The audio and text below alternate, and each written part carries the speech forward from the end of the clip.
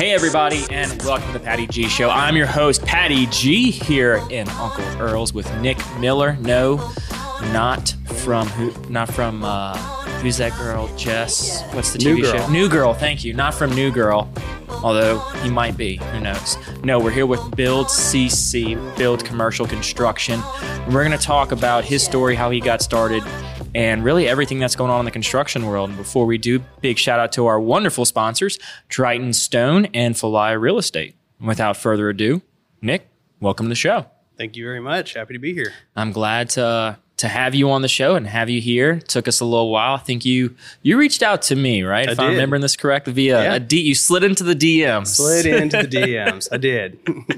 So who are you, man? What do you do? Who is Nick Miller? Nick Miller. I'm born and raised in Baton Rouge.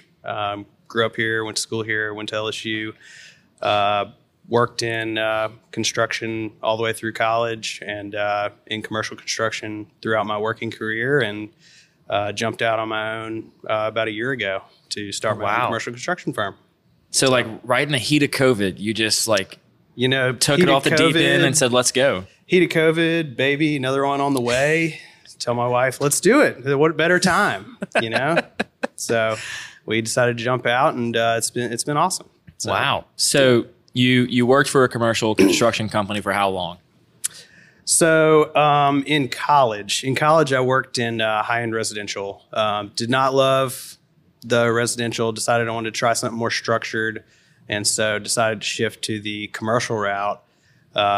Went to work for a large company called Manhattan Construction. They're one of the biggest commercial construction firms in the nation, build Cowboy Stadium, LaBerge Casino, a bunch of projects like that. Wow. They're huge. So I went to work for them. Which is a pretty entertaining story in itself about how I got that job. But how'd you get that job? Okay, you can't say it's an entertaining story, and then we're not going to share it. Yeah. Well, so when I was in college, I was graduating in 2010. Right, commercial construction was absolutely dead in Baton Rouge. Nothing going on, and so I was firing out resumes to literally any commercial construction company, and could not get an interview at all. Nobody wanted to interview me. I had all residential experience. And so I basically found out, hey, what's the biggest project going on in Baton Rouge? LaBerge Casino. All right, who's building that? And so I looked at that project, that company. All right, the Houston office is where this project is being built from because they have multiple locations. I went on LSU's Careers to Go website, figured out who the point person was. Which is now Handshake. Right. Figured out who the point person was for their construction interviewing day, and called the job site, and I was like, hey, I need to speak to Lucas. And they're like, 1 second. And I was like, oh, and I hung up the phone. And I was like, okay, so he's there. So wait, so you called and asked for somebody, and then you hung up. Okay. So I was like, all right, so now I've confirmed that this is the right guy to talk to because he's the one doing the hiring, and he's on site working. So I showed up at the job trailer, and I was like, hey, spoke to the Houston office. I forgot the guy's name. He sent me for an interview with Lucas. And they were like, oh, okay, 1 second. And so they sat me down with him. Wait. Hold up. Back up. So you just conned yourself into an interview with these people. Absolutely. I love it. And I love it so much. Couldn't get an interview. Had to force one, Yeah. So sat down with him. He's like, oh, okay. Yeah, man, I do not have a copy of your resume. I was like, that's okay. I've updated it since you've got it. Here's a fresh copy. And he interviewed me. You were ready. I was ready to go. And so he interviewed me and hired me, and we became good friends. I mean, he knows of that story. So okay, that's good. Pretty entertaining. I was about to say, how did that go? How did that play back when he sent it off to the Houston office and was like, hey? Well, so they were looking for somebody anyway. And so I know they were looking for something, but still, do they no, we didn't send this guy to you? Like, what did that internal conversation look like? I have no idea. But it was great. It was a great working relationship. And whenever I told him, he was like, I mean, I knew it, but that was just such a bold move. I had to have you. And I was like, oh, great. I'm glad you made that decision. So yeah. I worked with them on LaBerge Casino, and then I moved to Oklahoma to build Native American casino resorts. Okay. So Manhattan had a Native American division that teamed with tribes to develop casino resorts for them. And so I did that for a little while, lived in a tiny little town in North Oklahoma, and, worked a lot of hours. And then I bet. I got engaged to my lovely wife, and she was graduating from grad school, and she was like, hey, where should I go apply for a job? And I was like, okay, fair question. I work out of the Houston office, but I live in Oklahoma. I can see how you need to know that. And so went to my boss. I was like, hey, where will my next project be? And then he was like, okay, so we're either going to go to College Station to demolish and rebuild Texas A&M's football stadium, or we're going to build a $100 million park in Tulsa, Oklahoma. And I was like, those are so far from each other. Where should I tell my wife to apply for a job? And he was just like, yeah, I don't know. Not yet. Don't apply yet. I don't know. And so I was like, oh man. So then I got a call from a company in Baton Rouge that was looking for someone. And I was like, well, I've always wanted to come back home anyway. So Right. I said, you know what, that's perfect timing, and took the leap to come back to work with a local company, and, was there for 8 years before I jumped out on my own. Very nice. So you had this kind of knack for building casinos in general, or was it just the projects you were assigned to? It was casino Since resorts is what we did. Conned your way into that job. Right. So I slid into that job. So casino resorts. It was a lot of fun, fast and furious. The last job I was on, we were doing 2 $38 million casino resorts. Wow. An hour apart from each other on like a 15-month schedule ground up. So it was like massive, super fast. Like work shifts were like 7 to 7 Monday to Friday, 7 to 5 on Saturday, and 7 to noon on Sunday. And Jeez. Yeah. So, not a whole lot of time to really get out and see the sights. Yeah, no. I mean, you're building a site that everyone's going to come see, so you don't need to know what everything else looks like. Just focus on that project. Absolutely. So that is very time intense, very heavy in the labor intensive side of it. Right. Doesn't sound like it'd be a good business for a family man, would it? No, especially one just getting married. Right.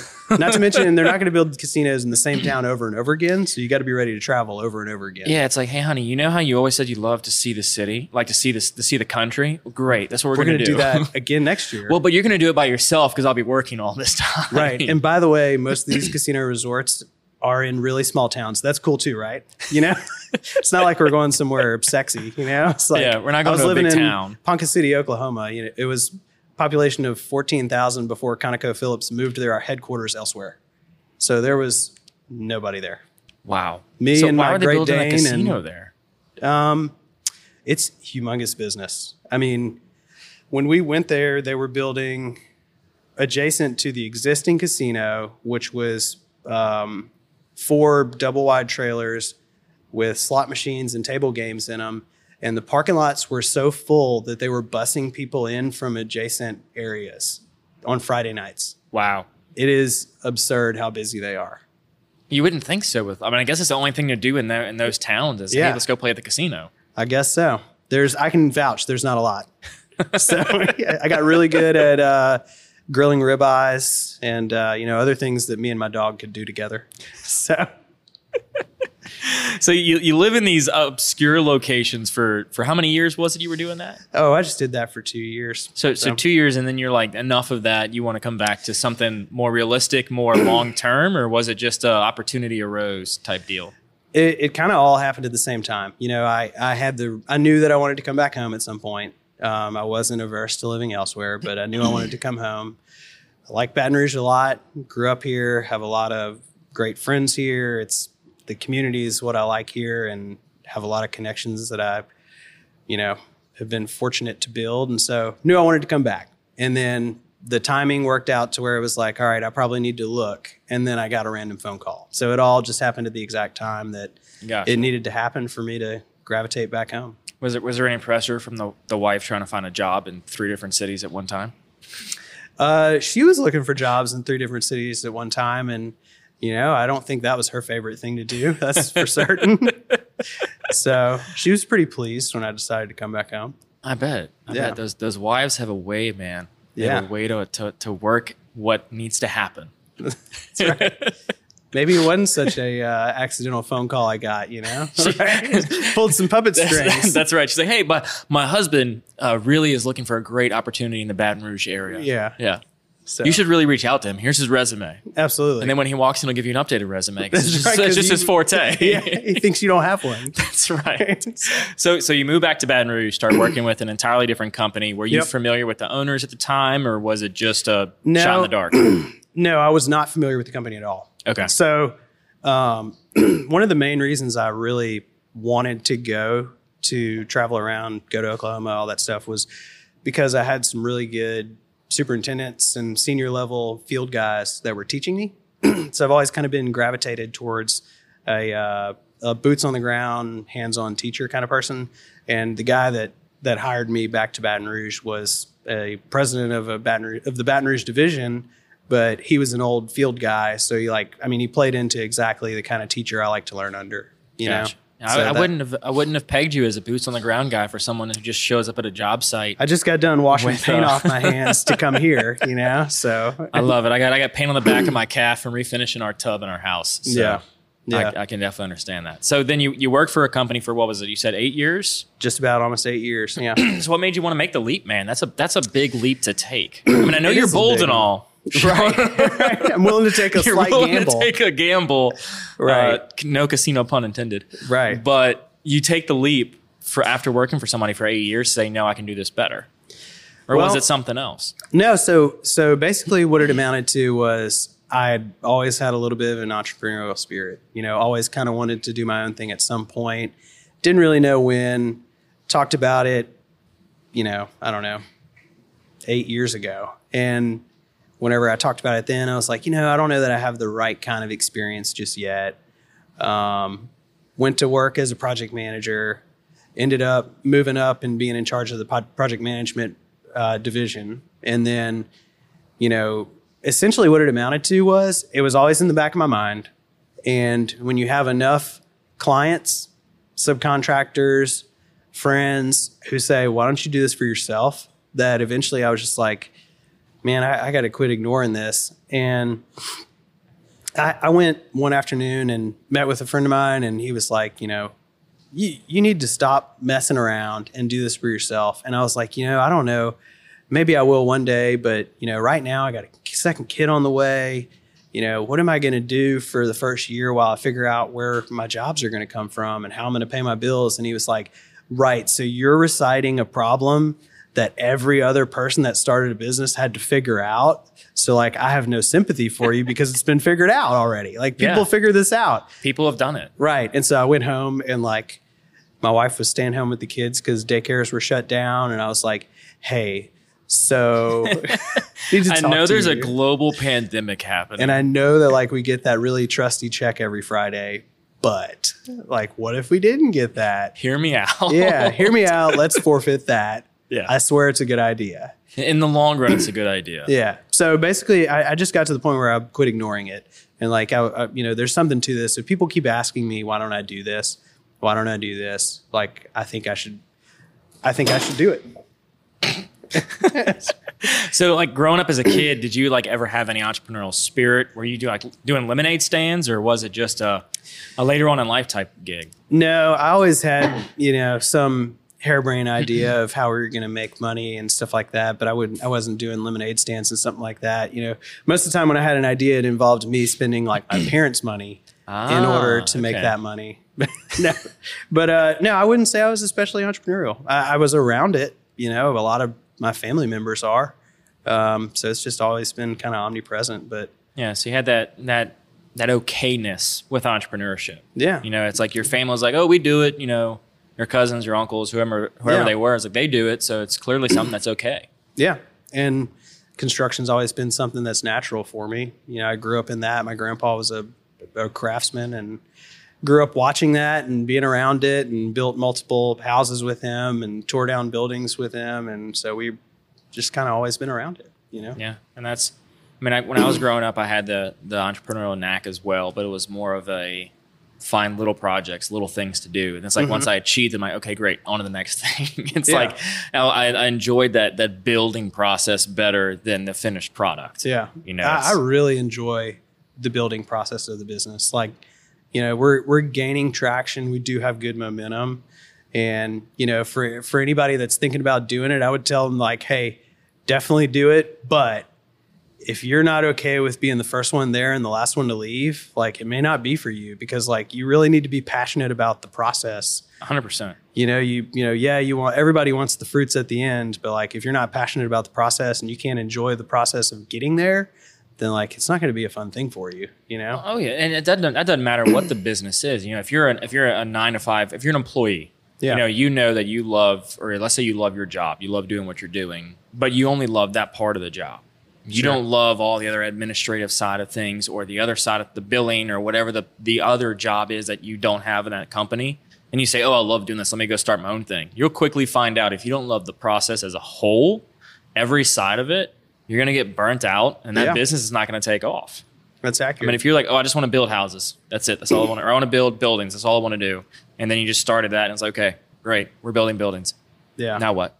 I know. So I get really immersed in every project we look at. Like I get totally emotionally invested. You know, it's funny because what we focus on is we try and be a total service for the client. It's a customer service based approach. We're not in the construction business. We're in the customer service business. Like that's the reality. Everyone is, man. Absolutely. You have to be. And so what we try and do is we do a lot of site selection for people. We go look at buildings and tell the owner, hey, based on your needs and what's here, this is not the right move for you. And then we do design assist for them, design build. And I get way too into, hey, this is not a good idea for our project. And they're like, okay, I understand that, but it's my project. And, so I don't know. It's always fun for me. Every project's a little bit different, and that's entertaining to me. Have you ever had to like turn down a client because y'all didn't agree on where the project should go?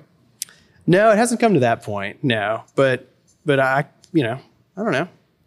I don't know that I would be that passionate about my stance. Well, I mean, it's like, I can hear it in your voice. You care a lot more than just giving a set of plans, putting your hands, say, okay, great, we'll build it. Yeah. You're like, well, wait, why is an eye center building this type of a building? Yeah. Like they really should be looking at this different angle, this different side of the building. Like they need this added to it. You know what? This location really isn't good for their business. Why don't we look at these three other spots? Yeah, like absolutely. You like a holistic approach to it. Well, that's kind of what I think the clients are looking for from us. A lot of our clients they have a primary business, and that business is not developing or construction. Yeah. And they're looking for us to be that expertise. And so a lot of times, most industries, they teach you to upsell. Well, I think we gain more of their trust by downselling them, tell them, hey, you don't have to do that. You don't have to spend that money.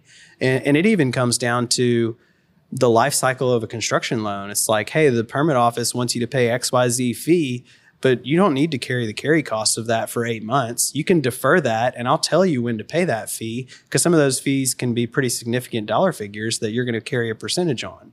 So, those are the kind of details where we're trying to add value for a client where they wouldn't have previously gotten it had they gone out and done it themselves, right? Yeah. I mean, that's especially like, because you're talking to entrepreneurs or business owners, they're focusing on their craft. Absolutely. They don't have time. They say, okay, we want to expand, hire a construction company. We think this geographical area is going to be a great place. Here's a lot for sale. Have them start building.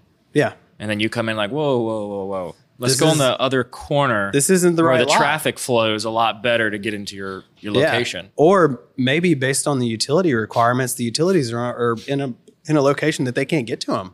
Yeah. Or maybe they have the wrong utilities. A lot of those things are pretty critical. Or maybe we do a soil boring and we're like, for what type of building you're building, this makes no sense. But over here, it makes a lot of sense. Can you live with the changes in vehicle traffic per day, this, that, whatever it may be, right? So they're looking for that input from us. 100%. And I love that. I love that approach. I love that, end goal approach for what's best for the client. Absolutely. You're taking that extra time, that extra service step of saying, hey, let's really look at what you need and not just the building. Yeah. Let's look at, your business plans. Let's look at what your strategic growth is, and will this actually achieve it with this building design? Yeah. Because to a normal person, like, oh, we're just building a building. Yeah, we're just putting this new building here for this company. Sure, move on. But y'all are like, no.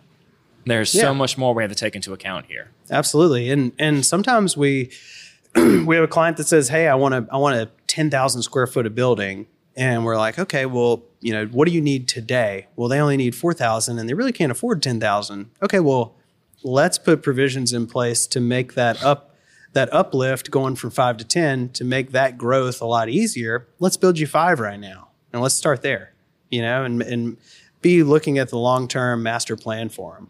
Right. So but within our 5, we make it easy to add on if we need to. Absolutely. Not just build you a finished 5 and call it a day. And not only that, not give you half of what you want in that 5. We'll give you all of what you want in that 5. And then you'll have the ability to add 5 later.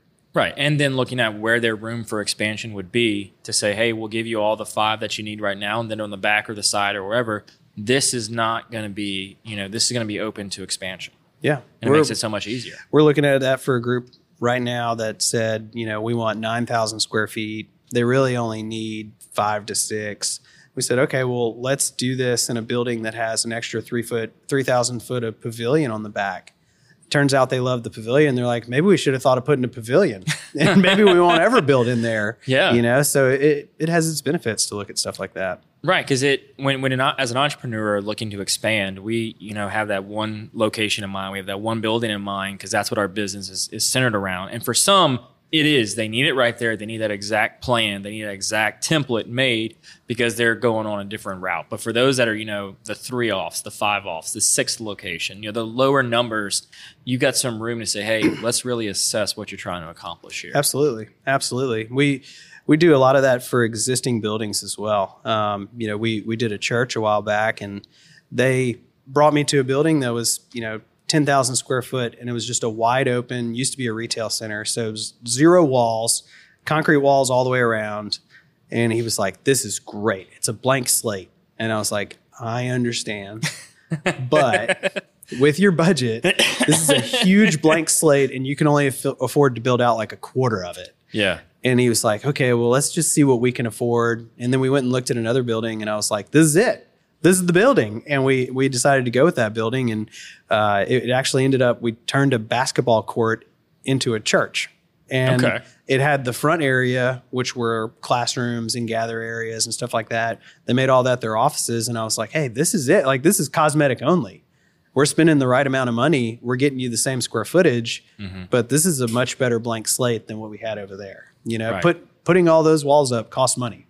It does, and even putting temporary walls or false walls to be there till they can afford to keep on growing is significant. Right. And changing the HVAC to meet your new wall layout and changing the plumbing and all those things are dollar signs. And a lot of times, bringing stuff like that up to a client, the best way to say it is that's money that gets you nothing. I mean, it gets you infrastructure, but infrastructure is not pretty. And the rest of the people that are going to come in this building are going to be like, it looks the same. Yeah, but we added 6 toilets. Nobody wants to hear that. We have 6 more toilets than we did. Yeah, it's like replacing your roof. It's like I had a roof to begin with. I need to pay to replace it, but I'll still only have a roof. You know what I mean? Right. Like all it's going to do is keep me dry. That's very important, but can we spend that money elsewhere? You know? Can instead of doing a pretty good job on the roof, then have a better kitchen.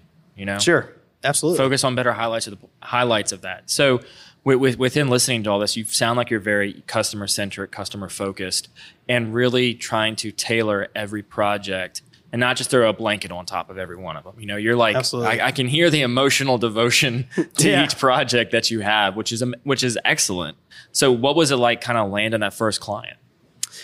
Wow. So when we went out, I went out on my own and was setting up a lot of stuff. I had to get licensure set up and had to set up all the legal aspects of the business, find somewhere to go because I figured out in COVID that I was not good at working at home.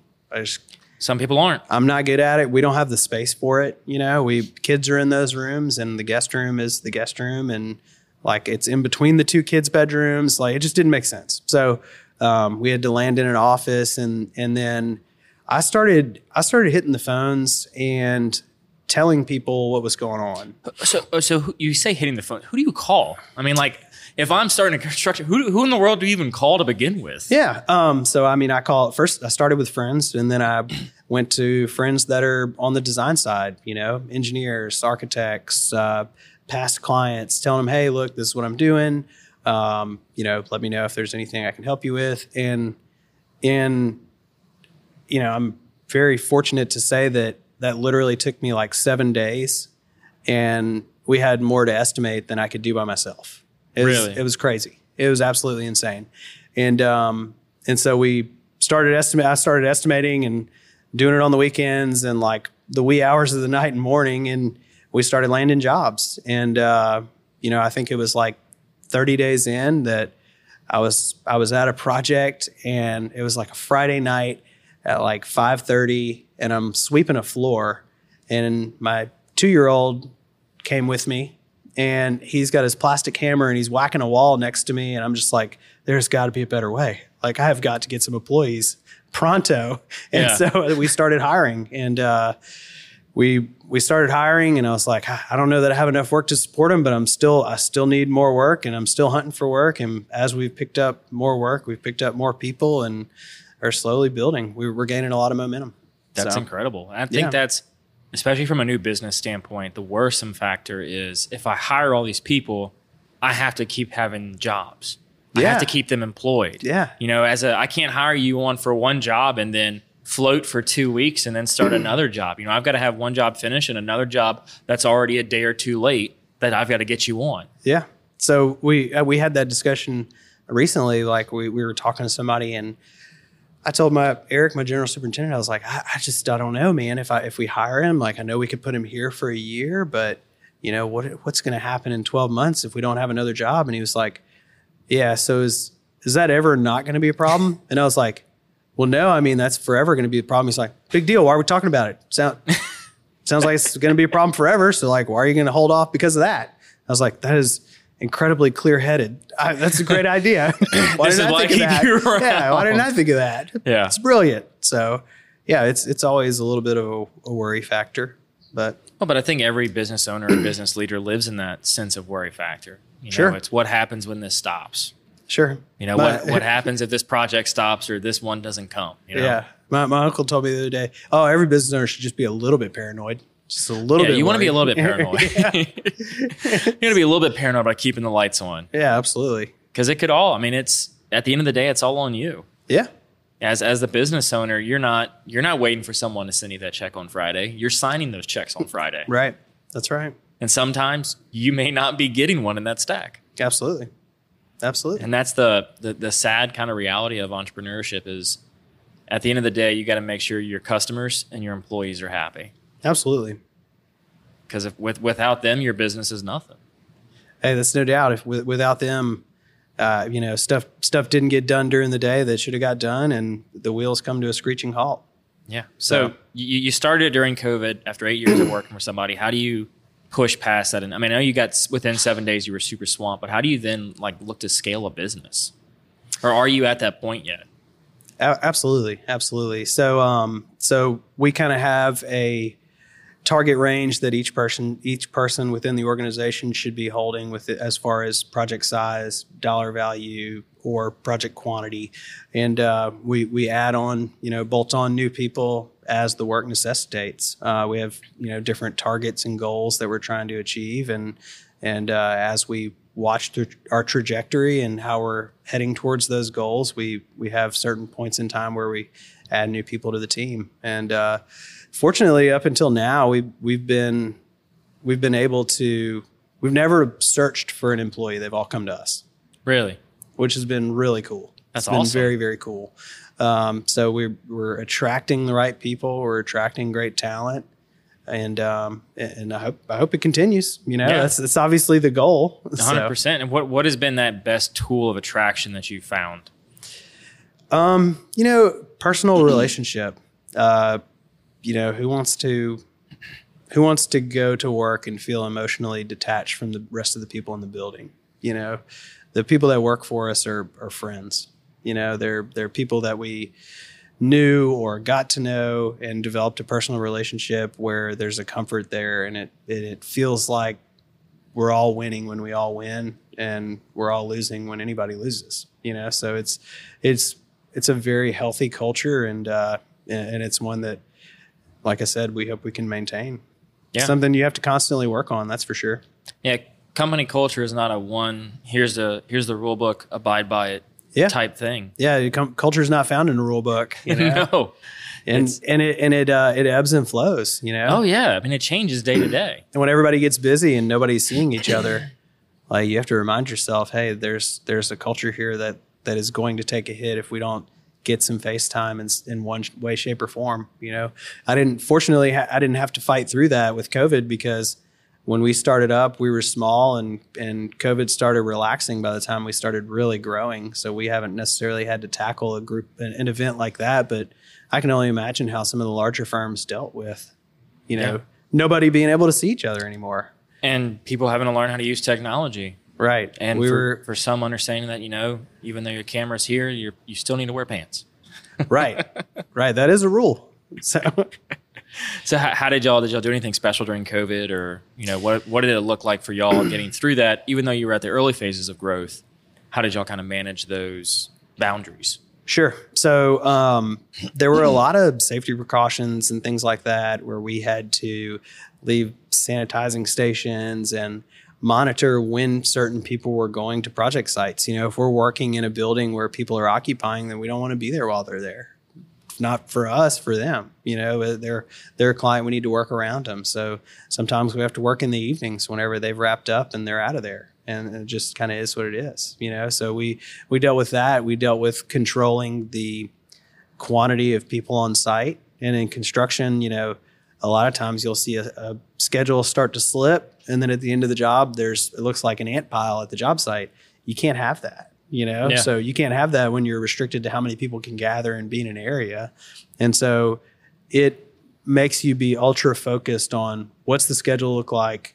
How are we tracking? Let's make sure that nothing happens to hijack the schedule. And so, now the funny thing is, on the back end of COVID, we're dealing with more schedule constraints than we dealt with during COVID. Really? With material shortages and back orders and trucks not showing up. I mean, that's the stuff we're fighting now. Price escalations. Yeah, I was about to, let's get into that. What has that been like for y'all with all the supply shortage and the price gouging? I guess is a good way to put it. I don't know how to put what's happening, man. Sure. No, I mean, it's been challenging. It's been something that you need to have a very upfront conversation about when you're looking at initial pricing and say, hey, this is what the price is today, and these are the steps that we could take to mitigate potential escalations. Most of the potential escalations, avoiding those has to do with the time it takes you to make a decision on a go, no go. If we turn in pricing today and I can tell somebody yes, by the end of the week, and that makes a totally different price than, hey, we'll have a price in approval in 30 days or 60 days. Because then it just can't happen now. Yeah, then that subcontractor is going to say, well, I need to err on the side of caution because I don't want to get burned. So, that's, you kind of got to protect those on a individual basis, depending on what the owner's trajectory is and what their timeline is on getting their building started. Yeah, and I know especially now, like, everyone's being impacted by this. Yeah.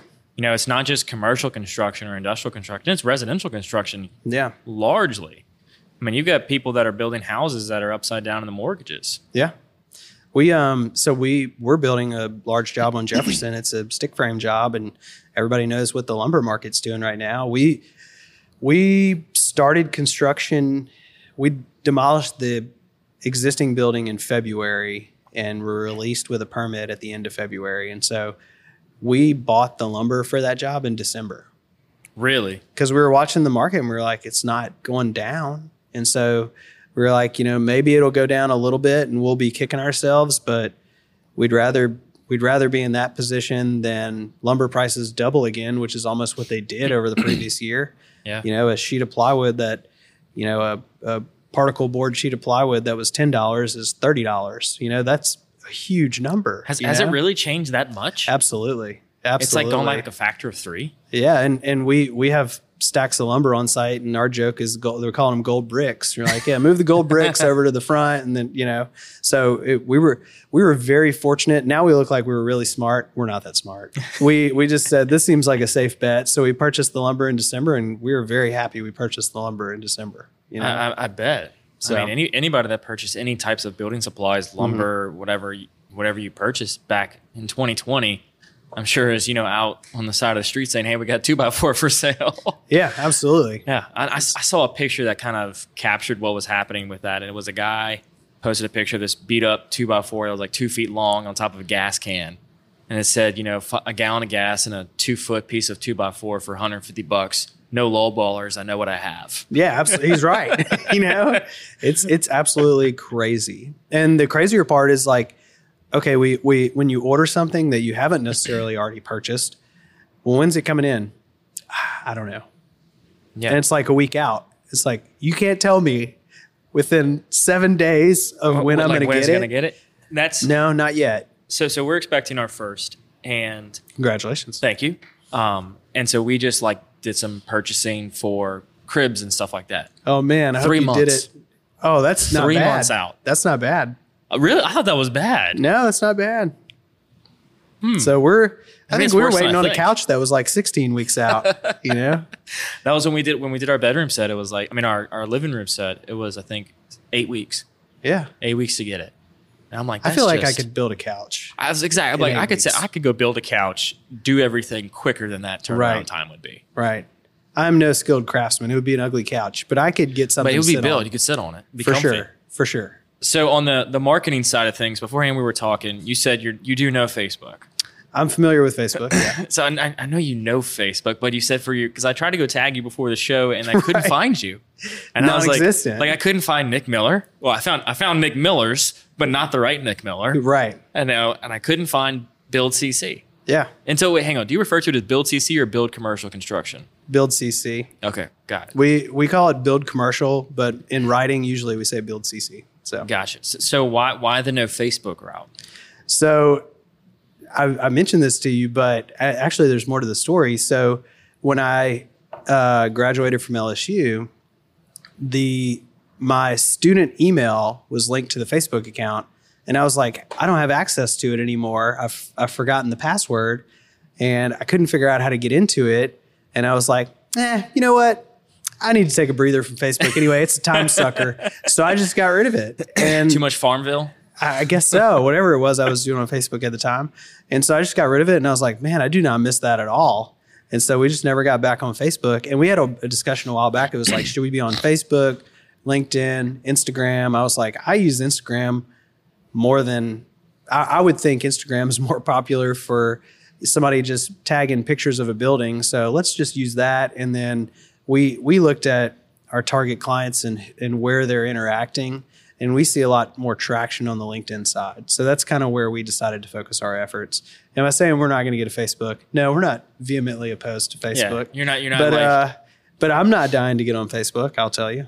Yeah, I mean that totally makes sense. I mean, in all honesty, it makes sense. Yeah. As we're streaming this live to LinkedIn right now, and for those viewing it later, it'll be on YouTube and it'll eventually be on Facebook and everywhere else. But right now, the live is on LinkedIn. Right. And for the Patty G Show, it's a business podcast, right? It's local entrepreneurs sharing local stories is the tagline. Yeah. And so having that business-centered mindset, LinkedIn is huge. And LinkedIn is not just your go find a job by using Handshake or Careers to Go. It's promote your business to other business-minded individuals. Yeah. And how can you reach them on the platform when they're thinking business? Right. I mean, on Facebook, you got to sift through some guy selling tires. And I feel like it has become a heavy marketplace space. Heavy marketplace, yeah. So on LinkedIn, you're getting directly to your target, and a lot of times you're getting to the decision maker. Here's proof of concept. When we set up our LinkedIn, I made a big post on LinkedIn. It was like, hey, went out on my own, whatever, and I got a lead to price a job that we landed. Second post, I posted, and we got a lead where I priced a job. We didn't land it, but I was like, man, if that's not proof of concept, I've posted twice on LinkedIn, and we got 2 pricing exercises out of this deal where we met with the client. They wanted us to price something, and the second job didn't end up going, but the first one did. I was like, well, this is great. We made the right move, Yeah. Or maybe we need to be on both, and I'm a fool, but. Well, like you said, it's proving your concept. Yeah. Not every business needs to be on every platform. Yeah, that's just a fact. I mean, you don't need. Now, don't get me wrong. Construction companies kill it on TikTok. That's Yeah? just, oh my Do I need to be gosh, on they do. TikTok? You need to. I can't figure it out. Maybe I'm getting old, but I don't think the algorithm caught up with me. And so I got on TikTok and I was like, these all seem ridiculous. I do not understand All right, it. so you got to look at the hashtags that concern you. I mean, don't be looking at the dancing TikToks unless you want to be out there dancing with your team on a job site, which would be killer content. Would it get by some the likes? way. Right. Oh, dude, it would get killer Do content. you like on TikTok? Yes, you okay. like. You like, you share, you do. We can do a whole show just on TikTok alone. Okay. But no, like there are many times when I'll see videos that are construction oriented or like grass cutting videos, man, kill me. Because I'm like watching those people edge the corners to get the perfect, like the camera work is all very important. Right. I like to keep a tight lawn. You keep that. It's like you see that. It's like wow. Like it just as a I don't know if it's a guy thing or what, but it's like if you appreciate it on LinkedIn because you can have fun with it. You know, you show your craft, you show the construction of the house, you do a job site walkthrough of like, hey guys, here's what not to do: shoot yourself in the foot with a nail gun. You know. That would not be good. Just funny stuff, right? Yeah. That's where LinkedIn's the lighthearted side of the business. So do you think... I mean, TikTok. Do you think that our target demographic that's looking to build a building is like, let me thumb through this TikTok real quick? I think a lot of people sit on their phones and a lot of people are on TikTok. And even if it's a younger demographic, I'm not necessarily... I wouldn't abandon it. Young entrepreneurs are there. Well, yes, but what I'm getting at is... You know, I listened to somebody speak about attracting talent, and he said, you know, we don't go try and attract talent at colleges. We try and get our brand out to high school kids because we want our brand ingrained in the back of their mind by the time they graduate college. So they want to come to work for us. They want to hire us. They know who we are. There you go. So like, I'm not necessarily knocking getting my brand in front of a younger demographic because I think it makes a lot more sense for 10 years from now. You know, LinkedIn is maybe your platform to land your clients, but TikTok's your platform to land your workforce.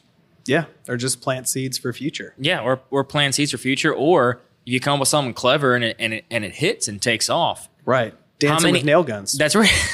I don't recommend dancing with nail guns, although it could be pretty cool. Absolutely. But you then could have a nephew, a niece, a brother, a sister of a decision maker see that video and go, hey, Sally or John, check out what I just saw. They're a local company in Baton Rouge and look at this great video they got on the trend. And they'll see that, maybe not as a TikTok user, but someone in their life uses it and shares it with them because they know they're in that industry. And now you've got that connection. Yeah. And now you've got a connection. And the first thing they're going to say is, so you like to twirl nail guns around in your hand?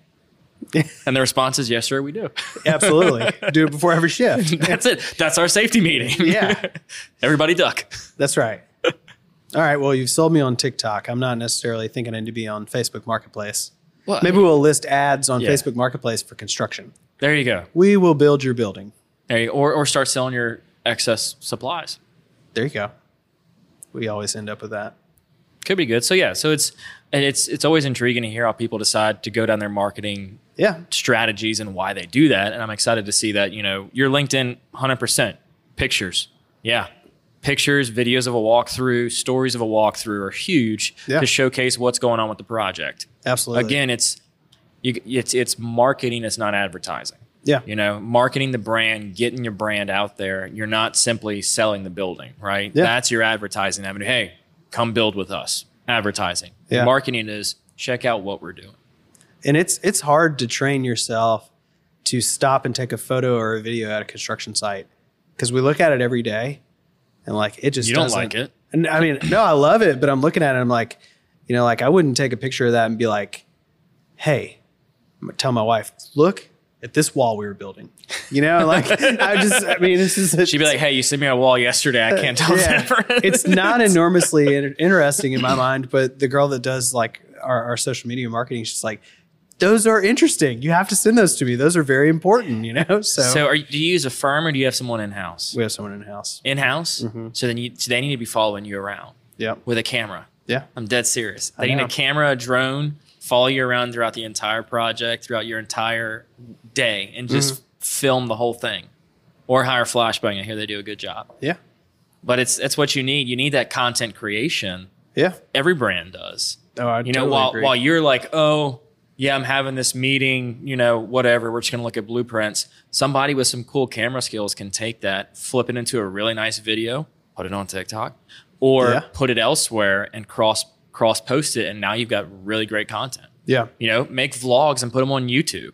Absolutely. Again, it's that branding, not advertising approach to getting the business out there. Absolutely. And I love like the strategy behind all that. I love data and like looking at the numbers and like the fact that you can see everything that your post is doing with the audience that you're targeting. Like that stuff is fascinating to me. So 100%. And I can look at who my demographics are, where they listen to it, how long they listen to it for, and who then wants to come and see that. Absolutely. Who wants to get behind the show and say, hey, we want to reach the demographic you have. Yeah. Or better yet, we want to reach the guest you have. It's the numbers never lie. One, as a CPA, it's true. Numbers never lie. Absolutely. But it's also powerful to showcase, hey, this is who we are. This is who our demographic is. And if it's like, oh, we're not reaching who we want, now let's shift it a little bit and try to really tailor it to where we want to be. Sure. So, Absolutely. Nick, you're a bold man for sure. I love the story of walking on the job site. That's just good. But I'm sure over the course of your career you've probably gathered some lessons along the way. Absolutely. So we've got the final 4 questions of the show. Let's do it. Which will probably turn into 6 or 12. Sure. But what are 3 lessons you've learned along the way? Oh man. So very first one would be genuine, be yourself. And I found if you do that clients and the right type of folks will gravitate towards it. Just be genuine, be honest. I love that. Mm-hmm. That's incredible. So what else you got? That was one. We need 2 more. So another one is something that my uncle told me forever ago and just kind of stuck with me. He always told me, stack your bench with the best people you can find as soon as you find them, and it's your job to figure out how to put them to work. 100%. I had a conversation with somebody today, and they were saying, well, what if this, obviously it's not going to fail, but what if this project fails? I said, it's not going to. And they say, well, yeah, but the idea is great. I said, no, you don't look at the idea. Look at the team that they've gathered for that idea. Look at the team they've assembled to build out what they're going to build. They're bound to secure and lock down something. Yeah. It's the team says everything. Yep.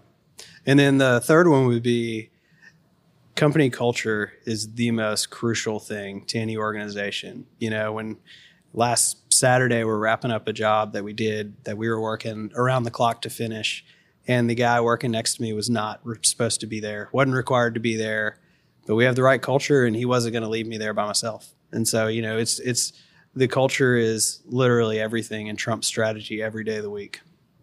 So yeah, happy workers make happy clients. Absolutely. And if your employees are not happy, your customers will see that. Yeah, I mean, how do you expect them to represent your brand and signify what you believe in if they're not buying into the culture? Yeah, no, 100%. So what is something you did as a kid you wish you could still do today? Man, be worry free. Man, kids are so happy they don't have to worry about anything, and man, just take all that stress off, and the only nights you can't sleep are Christmas Eve, and I think that would be it, man. Just be worry free.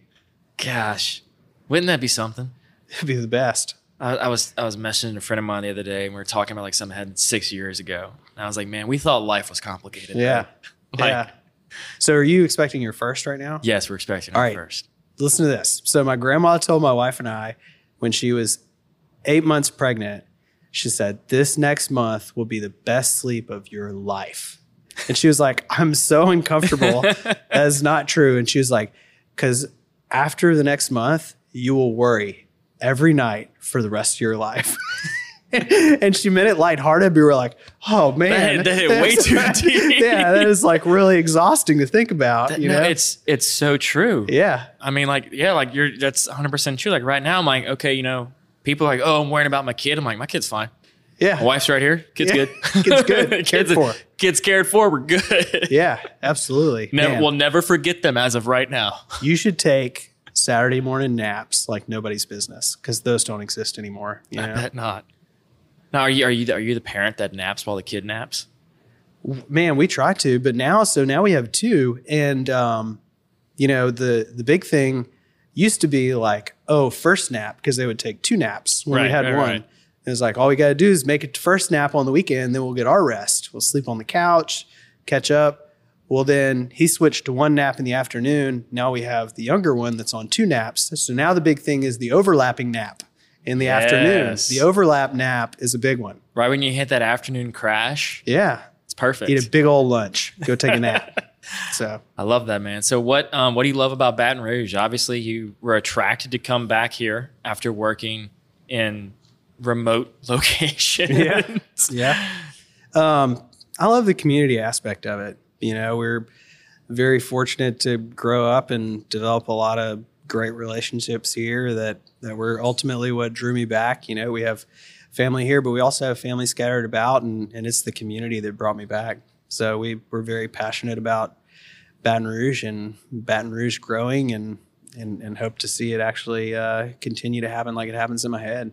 So. Yeah, and that's a common theme of this show. I'm not surprised, but yeah, I'm glad to see that theme is ever continuing throughout the show. Each episode is that people love the community here. Yeah, they love the fact that you can go somewhere and see someone when you wouldn't expect it. I mean, I went to the hardware store and ran into somebody I know. Oh, hey, we caught up. We're able to chit chat. If you're in, I can't vouch for any other city, but like I just feel like if you were anywhere else, who would you know as much as you know within your own community? Yeah, absolutely. So, and for the final question, what can I do to help, man? Oh man, you're doing it. We're as a emerging brand, as a growing brand, we're trying to get our brand out there and let people know what we're about. And the first step is getting in front of them. So this exposure is great. I appreciate you taking the time to have us on. No, absolutely, man. I'm glad you slid into my DMs. Absolutely. It was a good time getting to know you, man. I appreciate it. Absolutely. Appreciate it. And I thank everybody else for listening, whether it be in person or on the podcasting platforms, whether it be through video or audio. I really appreciate it. I know the guests really appreciate it as well. If you haven't already, check out Build CC. They're on LinkedIn, Instagram, and soon to be TikTok. That's right. Soon to be TikTok. We're going to convince them to get there. And also, if you're loving the show, we'd really appreciate a big thumbs up, a subscribe, a like, and a share as well. And also a big thanks for the people that make this possible, our 2 wonderful sponsors, Triton Stone Group, which is a locally owned, family-run, women-led business. They carefully curate all types of stones from all over the world. They're going to work with you just like Nick did here with Build CC from every step of the project all the way through. They're going to make sure you're well taken care of. And also for Falaya Real Estate, which is a local-based app that is changing the way that people are buying and selling homes. They're making it easier to access as a regular person without an agent, or if you want the full agent experience, they'll take care of you every step of the way. So check them out and be sure and tell them that the Patty G Show sent you. I'm Patty G, your host, with Nick Miller from Build CC. Y'all have a good one.